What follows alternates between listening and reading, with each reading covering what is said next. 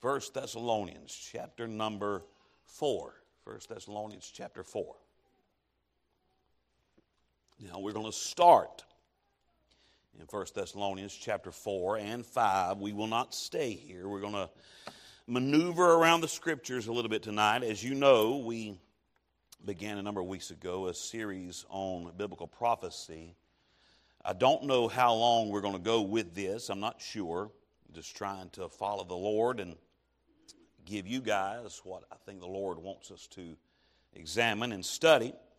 But at the beginning of the study, I relayed to you that I feel like what we're trying to do in this is to prove and show from the Bible that the pre-tribulation rapture position is the biblical position. Just a quick reminder of what that is. I do believe, and I'm sure you do as well, that there is going to come upon this earth one of these days a 7-year period of time. We call it the 7-year tribulation period. That's a good name for it. There's going to be a lot of tribulation during those 7 years.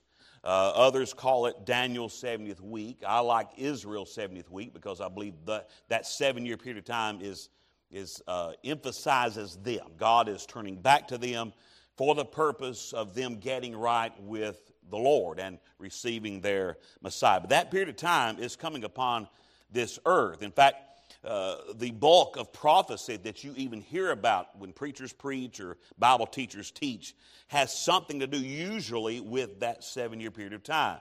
When we talk about the Antichrist, when we talk about the mark of the beast, when we talk about the seal judgments or the trumpet judgments or the vial judgments, we talk about the battle of Armageddon. We talk about all of those things. That's all related to that 7-year period of time. They'll all take place within that period. The question is, when do we go to heaven? When are we raptured out of here in relation to that 7-year period of time? Now, many believe that we will go through all 7 years. Others believe we'll go through most of the 7 years.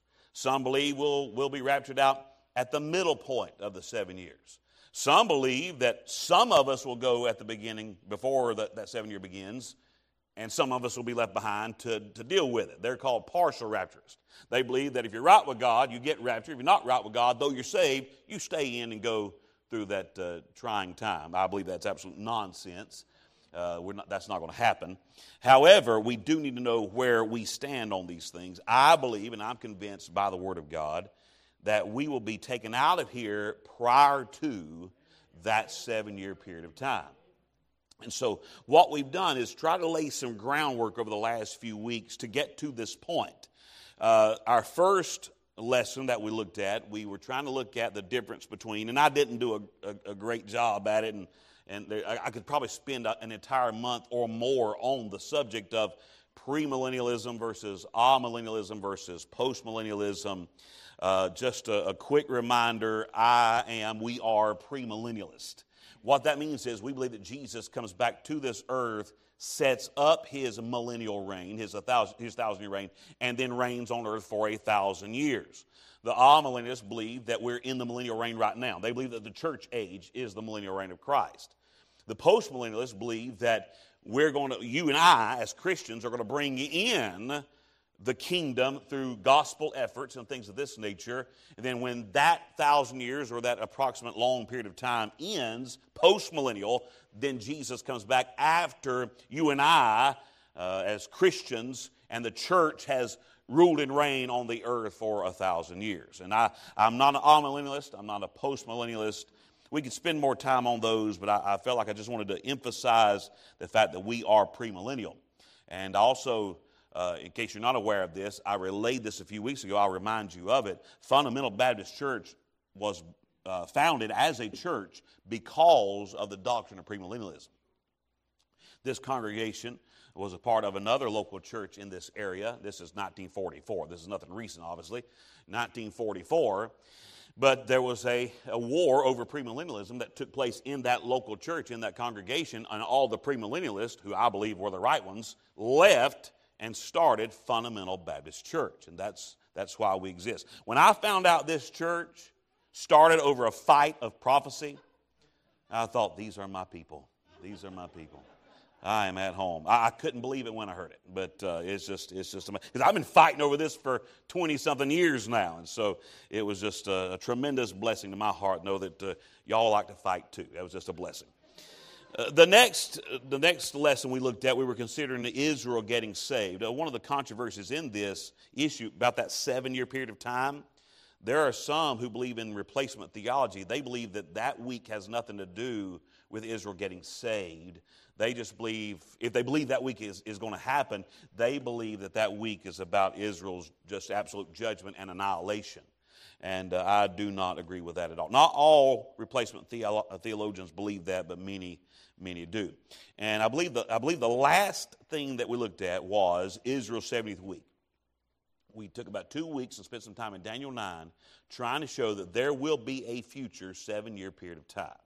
I hope we establish that. If you still are uncertain about the position, you're welcome to ask me questions on Facebook Live and YouTube. You'll find and the Church One app. You'll find those messages if you want to go back and listen to them and just rehash a little bit as to what we try to teach and what we looked at as far as the future of that 7-year tribulation period of time. However, tonight we're getting in the meat of it.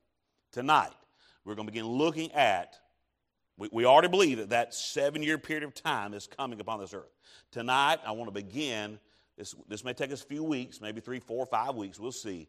And I want to prove that we're going to be raptured out of here before that 7-year period of time takes place. I want to show you from the Bible. I believe this is vitally important because I feel like in the Baptist world, let me just stick with Baptists because that's what I am. In the Baptist world, we have emphasized, since 1948, we have emphasized what's happening in Israel. And I think it's important to see what's happening in Israel. Don't misunderstand me. But if you read books prior to 1948 when Israel became a nation again, and you read men talking about the rapture of the church and the coming of Christ, that you could just tell they were digging in the scriptures. They were wrestling with verses and they were giving tremendous arguments and reasons for their belief. But then 1948 come and since then you have books like The Late Great Planet Earth that was written back in the 70s. And I'm not trying to criticize that author.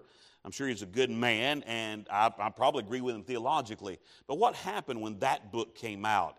People got more interested in the sensational aspect of it than the theological aspect of it. In fact, your average Christian, they want to hear about the mark of the beast. They want to hear about aliens and spaceships. That's more of what they want to hear about than the theology of why we believe we're going to be raptured before the tribulation period. And what has happened is a lot of preachers have not put the time in. And I know this because they have told me this. They've not put the time in to understand why we are what we are and why we believe what we believe. Because of that, you have men like Steven Anderson and Alan Kirshner and others who are pre-Rathians who have come up, and even before then, Robert Van Kampen and Marvin Rosenthal and a lot of popular pre-Wrath believers, preachers I should say, have come up. And they're coming with this idea of the pre-wrath rapture. And so these young preachers will go to their pastors and say, okay, here's what Marvin Rosenthal said. Here's what Robert Van Kampen said. Here's what Steven Anderson says. This is what Alan Kirshner says. So what say you, pastor? And the pastors start fumbling around because they've been reading their newspaper and watching Fox News and paying attention to Israel instead of digging into the theology of end times. Eschatology is the technical term. And we need to know why. We can shout over the pre-trib rapture, but do you know why? And we have to have more than just somebody saying, well, it's what the Bible says. Well, I mean, that's what you're saying that the Bible says it, but show me where the Bible says it. And that's why we're going to do this study. And I hope it's a blessing to you, help to you. Like I said before, if it's not, if you'll just pretend and act like it's a blessing, we'll all be happy. Amen?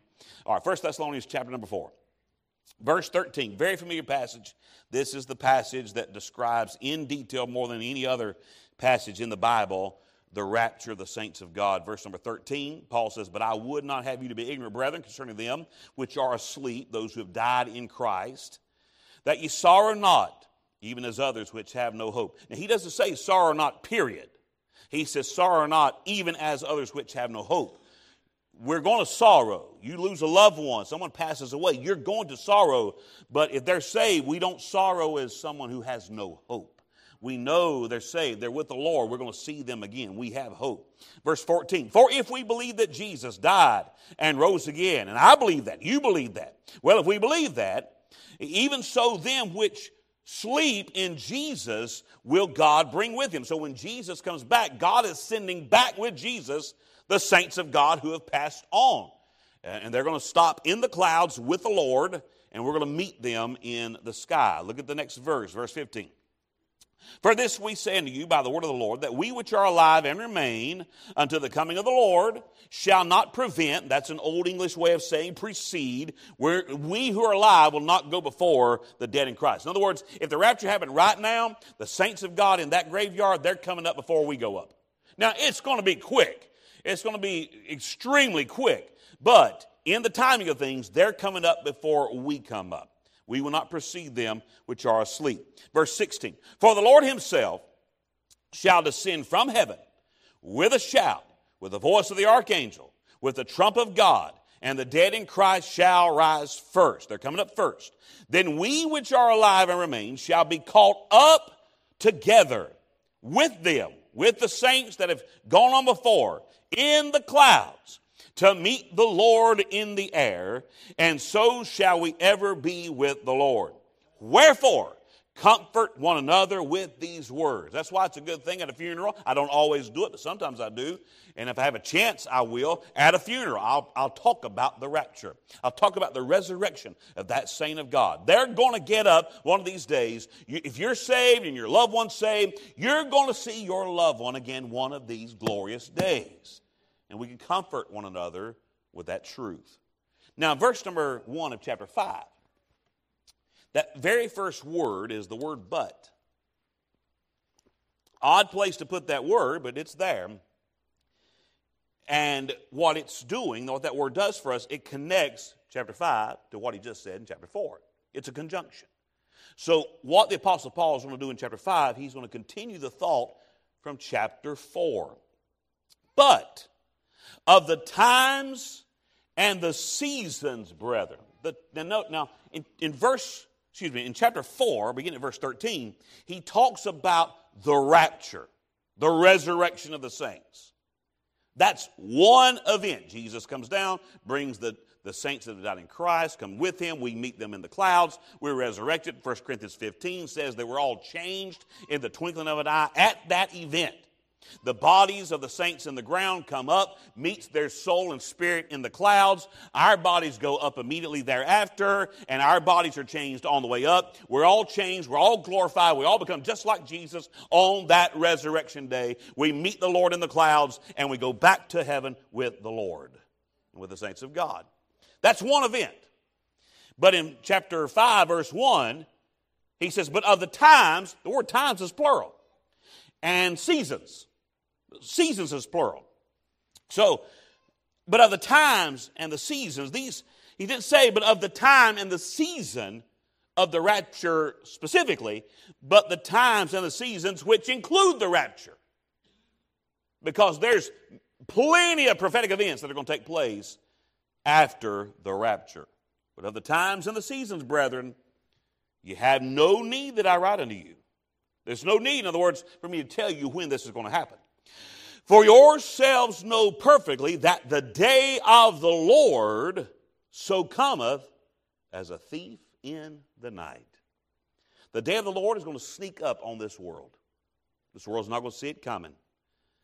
The day of the Lord, and post-tribulationists, pre-Wrathians will agree with me on this, that the rapture either immediately precedes the day of the Lord or begins the day of the Lord. I prefer to say it precedes it. I personally don't believe that the rapture is a part of the day of the Lord, but I believe that the rapture happens, and very shortly thereafter the day of the Lord begin. I can explain that to you some other time.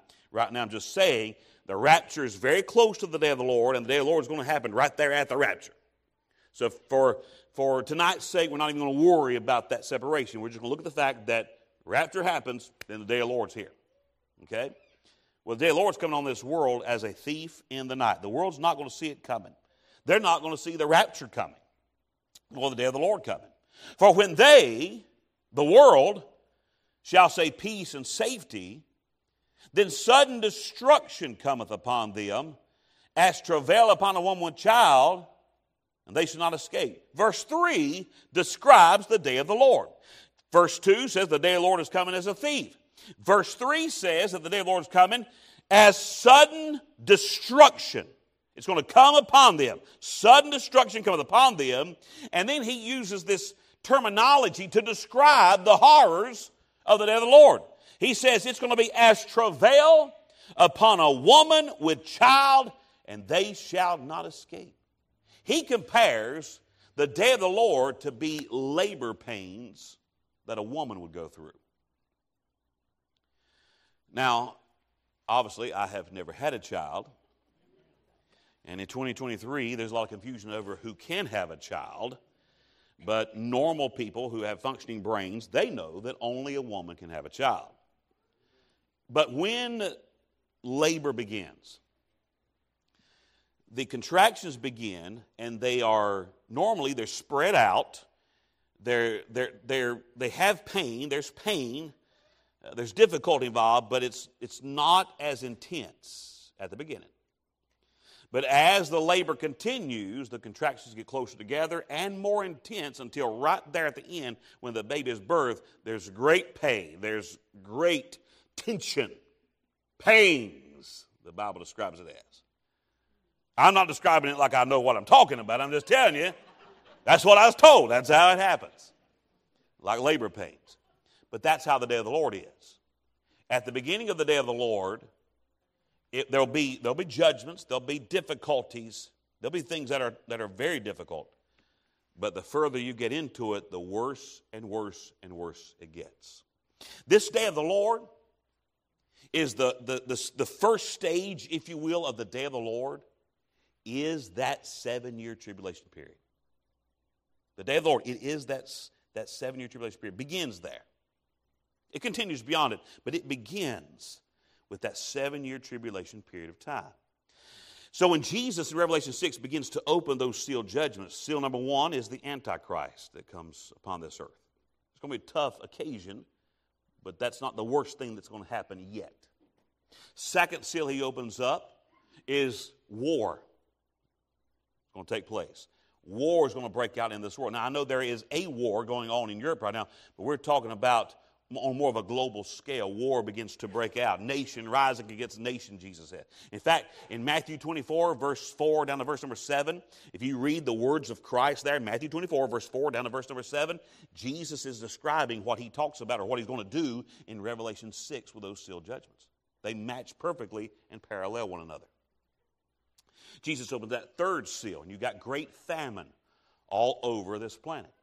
Jesus opens the fourth seal in Revelation chapter 6, and a fourth of the world will die by many different things during that period of time. I personally believe, and I can show you, we're not going to do that tonight, but I believe that the first 4 seals, I believe that is the first half, the first 3.5 years of that 7-year tribulation period.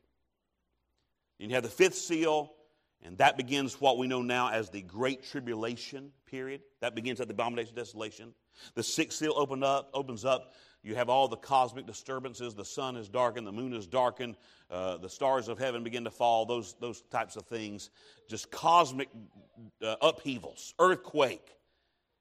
And that is right before you have the trumpet judgments and you have the vial judgments. Those vial judgments are the worst and most intense. And those are the ones that take place right before the coming of Christ at the end of the tribulation period when he comes to this earth. So you start with those seal judgments, Antichrist, you have war, you have famine. Those are bad.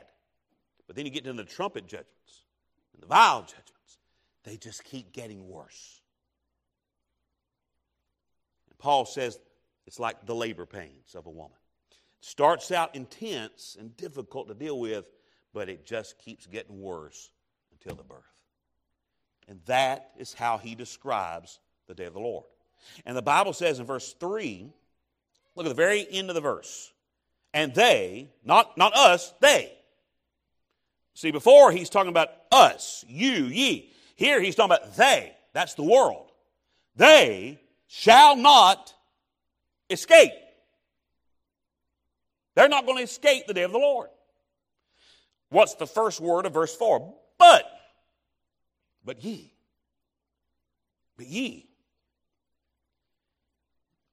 Ye, brethren, are not in darkness like the world, that day should overtake you as a thief.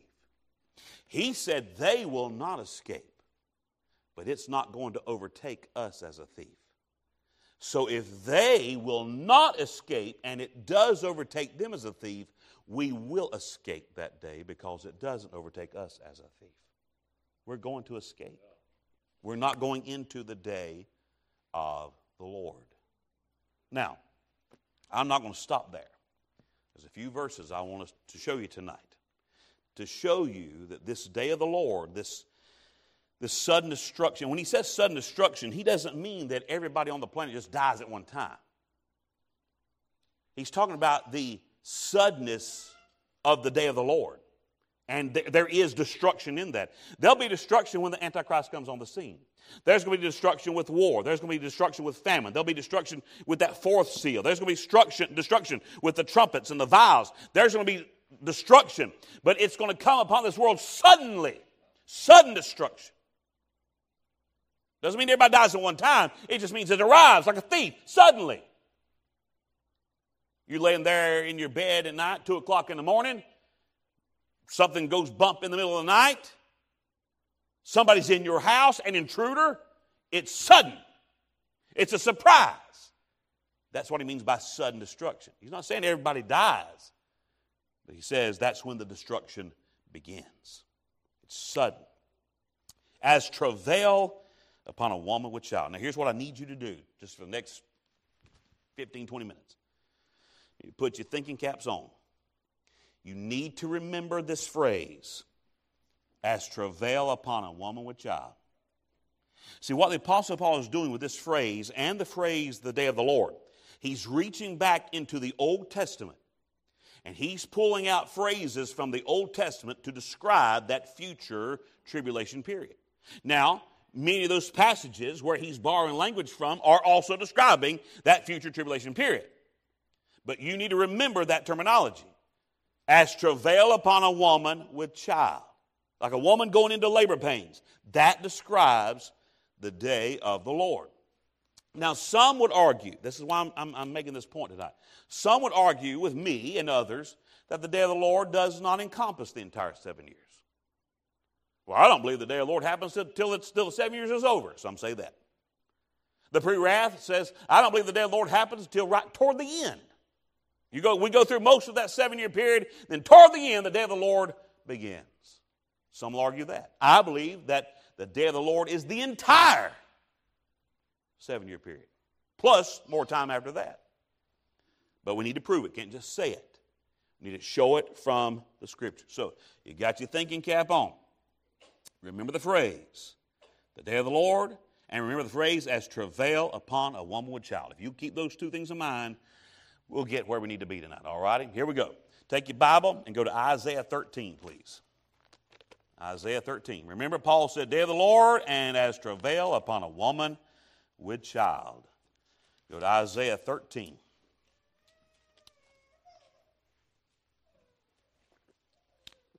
Isaiah 13. Look at verse number 6. Isaiah 13, verse number 6.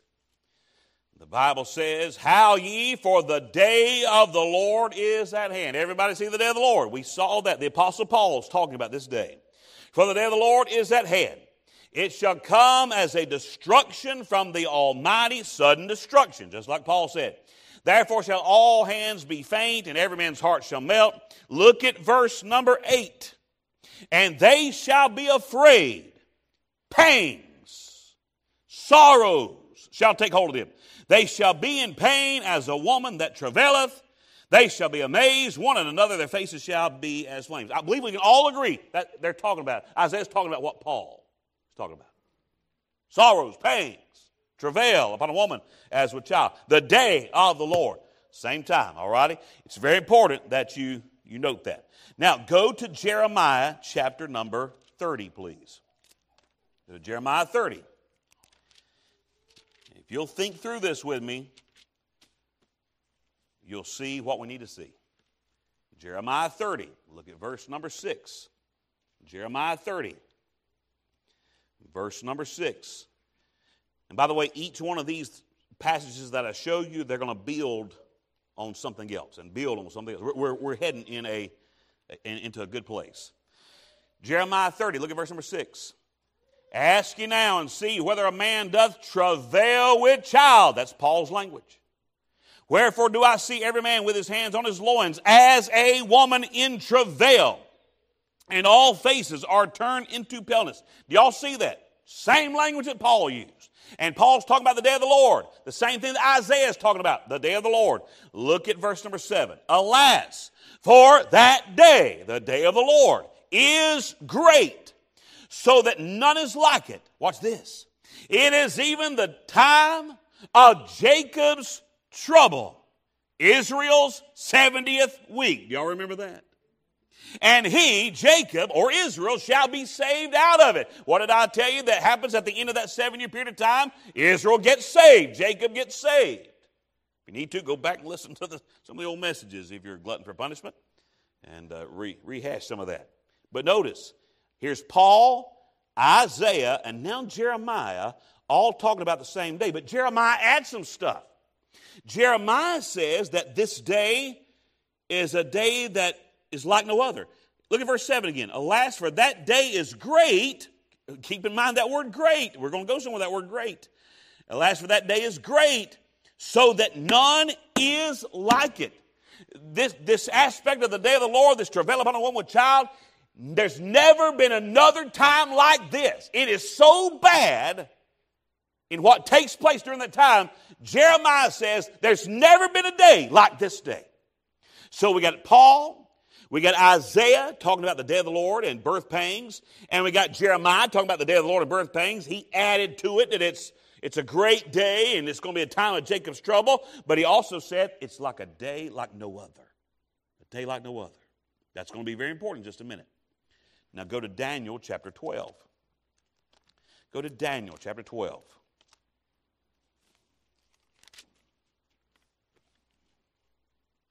So Paul, Isaiah, talking about the same day. Day of the Lord, birth pangs. Jeremiah, day of the Lord, birth pangs. But Jeremiah adds, it's a time like no other, and it's a time of Jacob's trouble. Look at Daniel 12. Look at verse 1. And at that time shall Michael stand up, the great prince, which standeth for the children of thy people. And thy people, Daniel's people, that's Israel. We saw that a few weeks ago when we were looking at Daniel chapter 9. Thy people is Israel. And there shall be a time of trouble, such as never was since there was a nation, even to that same time. And at that time, thy people, Daniel's people, shall be delivered. Everyone that shall be found written in the book. All right. Let's review. Paul, day of the Lord, birth pangs. Isaiah, day of the Lord, birth pangs. Jeremiah, day of the Lord, birth pangs, but he adds, it's a time like no other. And it's the time of Jacob's trouble. Jeremiah said it was a great day. That day is great. Here, Daniel adds a little something. He says in verse 1, it's a time of trouble. You know what another word for trouble is in the Bible, all through the Bible? Another word for trouble is tribulation. Tribulation. So let's put this together. Paul, Isaiah, day of the Lord, birth pangs. Jeremiah, birth pangs, day of the Lord. Plus, it's time of Jacob's trouble. It's a time like no other. Daniel, talk about the same time. It's a time like no other. It's about thy people, Daniel. But your people are going to be delivered from that. That's what Jeremiah said. Jacob's going to be saved out of that. When is Israel saved? At the end of that tribulation period. But we're seeing how the time of Jacob's trouble is linked to the day of the Lord. The day of the Lord. Now, go to Matthew chapter 24. This is where everything starts to pick up. So Paul and Isaiah talking about the same day, day of the Lord, birth pangs. Jeremiah talking about the same day, day of the Lord, birth pangs. Jeremiah says it's a time like no other. And by the way, I'm not repeating myself because I'm just trying to waste time. I'm trying to keep it in your mind. Help you with your thinking caps. Okay, so there's some holes up there or something. I'll make sure everything stays in there. Jeremiah, pangs. Jeremiah, day of the Lord, time of Jacob's trouble. He says it's a great time. He said it's a time like no other. Daniel said it's a time like no other. We're obviously all talking about the same time. We're all talking about the same time. Now in Matthew chapter 24, I guess I ought to turn there too. Matthew 24, look at verse number 15. Look at verse 15. There's a lot I could say here, but I'm just going to just touch on some stuff. In Matthew 24, verse 15, Jesus says, when you therefore shall see the abomination of desolation spoken of by Daniel the prophet, stand in the holy place, whosoever let him understand. So somebody, do you remember when the abomination of desolation takes place? When the Antichrist stands in the temple, proclaims himself to be God, Israel doesn't receive it, and then he begins to persecute Israel. Does anybody remember when that takes place? In that 7-year period of time. When? What's that? 3.5 years. 3.5 years. Y'all may have said the same thing. You're so far away, my ears aren't working that far. In the middle period. 3.5 years into. Abomination of desolation is right in the middle. This is the 7-year period of time. Right here's where the abomination of desolation takes place. Okay? And we're going that way, by the way. I'm on your timeline. We're going that way. So, Jesus said, when you see the abomination of desolation, then he gives instructions to flee Judea, run. If you're in Israel at that time, you get out. Get out. Now, I'm going to chase a quick rabbit. It's a big hairy one just running by. I'm going to shoot him real quick, and I hope I take care of him quickly. But a lot of your post-tribulationists and your pre-Raptians, they believe that these instructions to flee Judea and all this kind of stuff, they believe that is for Christians in the tribulation period. Let's say the pre-trib is wrong. Just hypothetically speaking, let's say it's wrong. And we actually see the Antichrist confirm that covenant. And if we see that, we know we got 7 years left. We know it. And let's say we're watching television, or we see or we hear about the abomination of desolation taking place in Israel. If there are any Christians in Israel at that 3.5 year point, they have to be the dumbest Christians in the history of Christianity. Because for 3.5 years we know the Antichrist is here. Why in the world would be a crowd of people gathered in Jerusalem to see the Antichrist? The reason why that's taking place, it's not us. Christians aren't that stupid. I'm not saying these people are stupid. I'm just saying they didn't get saved prior to the rapture.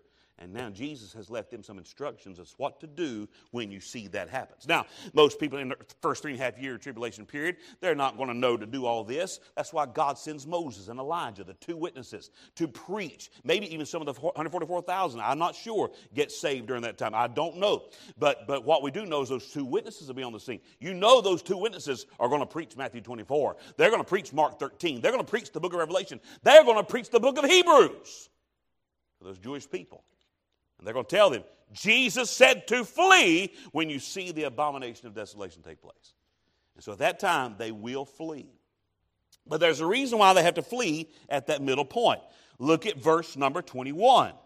Jesus says, for then, at that abomination of desolation, for then shall be great. Jeremiah said it was great, right?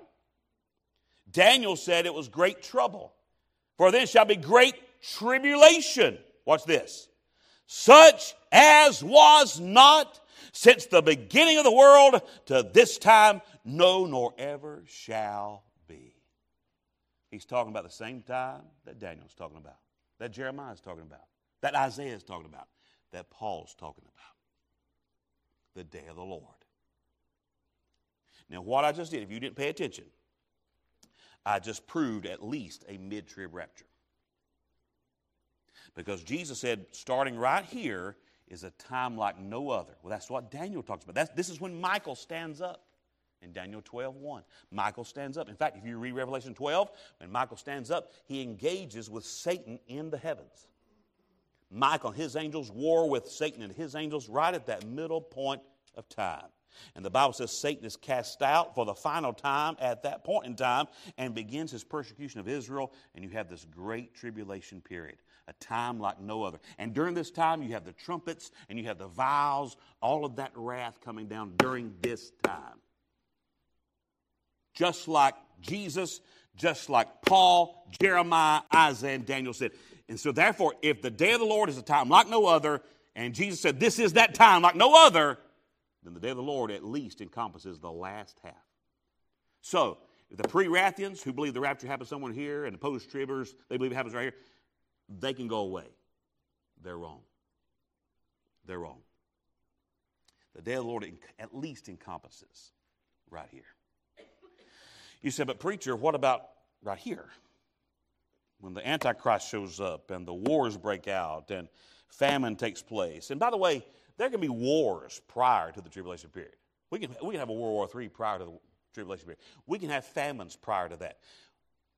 A lot of people teach that you pre-tribulationists, you just teach the pre-trib rapture because you don't want your head chopped off. People are getting their head chopped off now.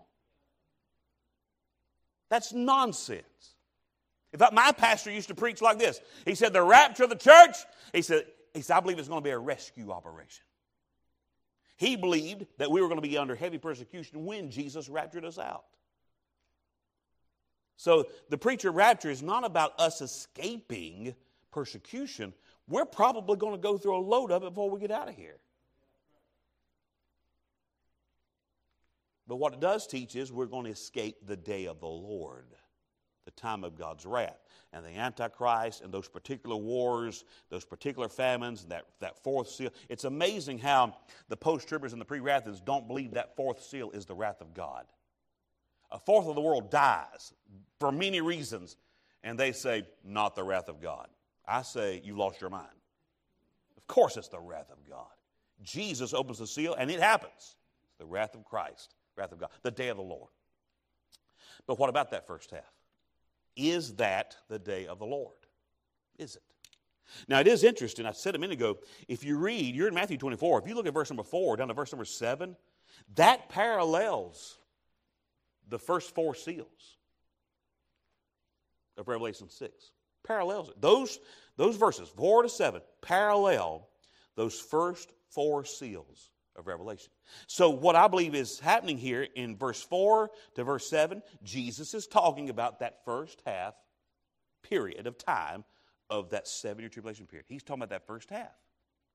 We know he's talking about the first half because it parallels the first half in Revelation 6. The same thing.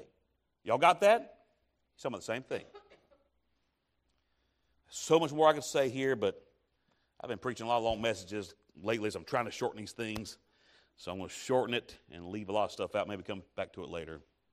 But verse number 8, look at that little tiny verse. A lot of people just kind of skip over. He says, all these. He's talking about verse 4 to verse 7. Verse 4 to verse 7, all these are the beginning of what? Sorrows. The Greek word for sorrows is the same Greek word for travail. In 1 Thessalonians 5. Verse 3. Same word. We saw in Isaiah, pangs, sorrows. Jesus said this is the beginning of those sorrows. It's the beginning of the contractions. The day of the Lord comes as travail upon a woman, a child. That means at the beginning of that tribulation period, this right here is the beginning of sorrows. And this is the great tribulation. This is the day of the Lord. Coming upon this world as a thief. They will not see it coming. And Paul says we escape the day of the Lord. So, since the day of the Lord is that whole period of time, and we don't enter into the day of the Lord, in case you don't believe that, go back to 1 Thessalonians. We'll be done with this, I promise. Go to 1 Thessalonians 4 one more time. 1 Thessalonians 4. Excuse me, chapter 5. 1 Thessalonians 5. Look at verse number 9, 1 Thessalonians 5. For God hath not appointed us to what? Wrath, the day of the Lord. The entire period. But to obtain salvation by our Lord Jesus Christ. And that word salvation there is not talking about salvation of your soul. That's already happened. He's talking about the salvation of your body. Just like he talked about in Romans chapter 8. He called it the redemption of the body. And in Romans 13, Paul said, our salvation now is nearer than when we believed. He's not talking about the salvation of his soul in Romans 13. Paul was already saved when he wrote that. He's talking about the redemption of the body. He's talking about the resurrection. God has not appointed us to wrath, but to obtain salvation, to be raptured, to be resurrected, to experience the redemption of the body. That's what he's appointed to us. So that means before the wrath of God comes on this earth, which is the day of the Lord, which encompasses that entire 7 years, here's the beginning of the sorrows. This is the beginning of the wrath. And all the wrath gets worse as you go through. If we're going to escape the wrath of God on the day of the Lord, that means it has to be a pre-tribulation rapture. You're not going to go through 1 second of the day of the Lord. If you experience 1 second of the tribulation period, then my friend, you were appointed to wrath. We're leaving out of here. There's more I could say. There's more I'm going to say. I'm not done. This is just step 1. But we're going to look at, and I believe, hopefully build upon that hope. That, my friend, the rapture is going to happen first. We're going to check out of here. And then, the day of the Lord, the wrath of God, the tribulation period begins. Paul, travail, day of the Lord. Isaiah, travail, day of the Lord. Jeremiah, travail, day of the Lord. Great time like no other. Daniel, great time like no other. Jesus, great tribulation. Time like no other. They're all talking about the same time. They're using the same words. But just in case anybody worried about that first half, Jesus said, oh, by the way, this right here is the beginning of that travail. The sudden destruction that comes upon this world in which you and I will escape. See, when Jesus comes, he said, I will come. If I come, I will receive you unto myself, John 14, that where I am, he may be also. When he comes back and that trumpet sounds, we're going to heaven. Now we're going to see what happens on this world, but we're going to see it from the portals of glory. We're not going to have to experience this time of tribulation. However, if the rapture happens tonight and you're not ready, if the rapture happens tonight and you're not ready, you will go into that day of the Lord. You will go into that tribulation period. You will experience the tribulation that's going to fall upon this world. I know I'm saying a lot right now. 2 Thessalonians 2. Let me talk to the lost people just for a minute. 2 Thessalonians 2 says if you don't get saved before the rapture, you will believe a lie. You'll be sent a strong delusion. You'll believe a lie. You know what that lie is? The lie of the Antichrist. He shows up right after the rapture happens. Very shortly after the rapture, he shows up. He comes with lies and signs and lying wonders. You're going to believe his lie. You will go with him. Oh, preacher, if the rapture happens, I'll be left behind, but I'll get saved. No, you won't. If you've had a chance, an opportunity to be saved on this side of the rapture, you're not going to have another chance on that side of the rapture. Two groups of people, I should say, have a chance to get saved during that 7-year period of time. The Jewish people are going to get saved, and every Gentile that's never had a clear presentation of the gospel, never been drawn, never had a chance, they'll have an opportunity. Nobody at Fundamental Baptist Church will have a chance. Trust Jesus tonight. He could come back.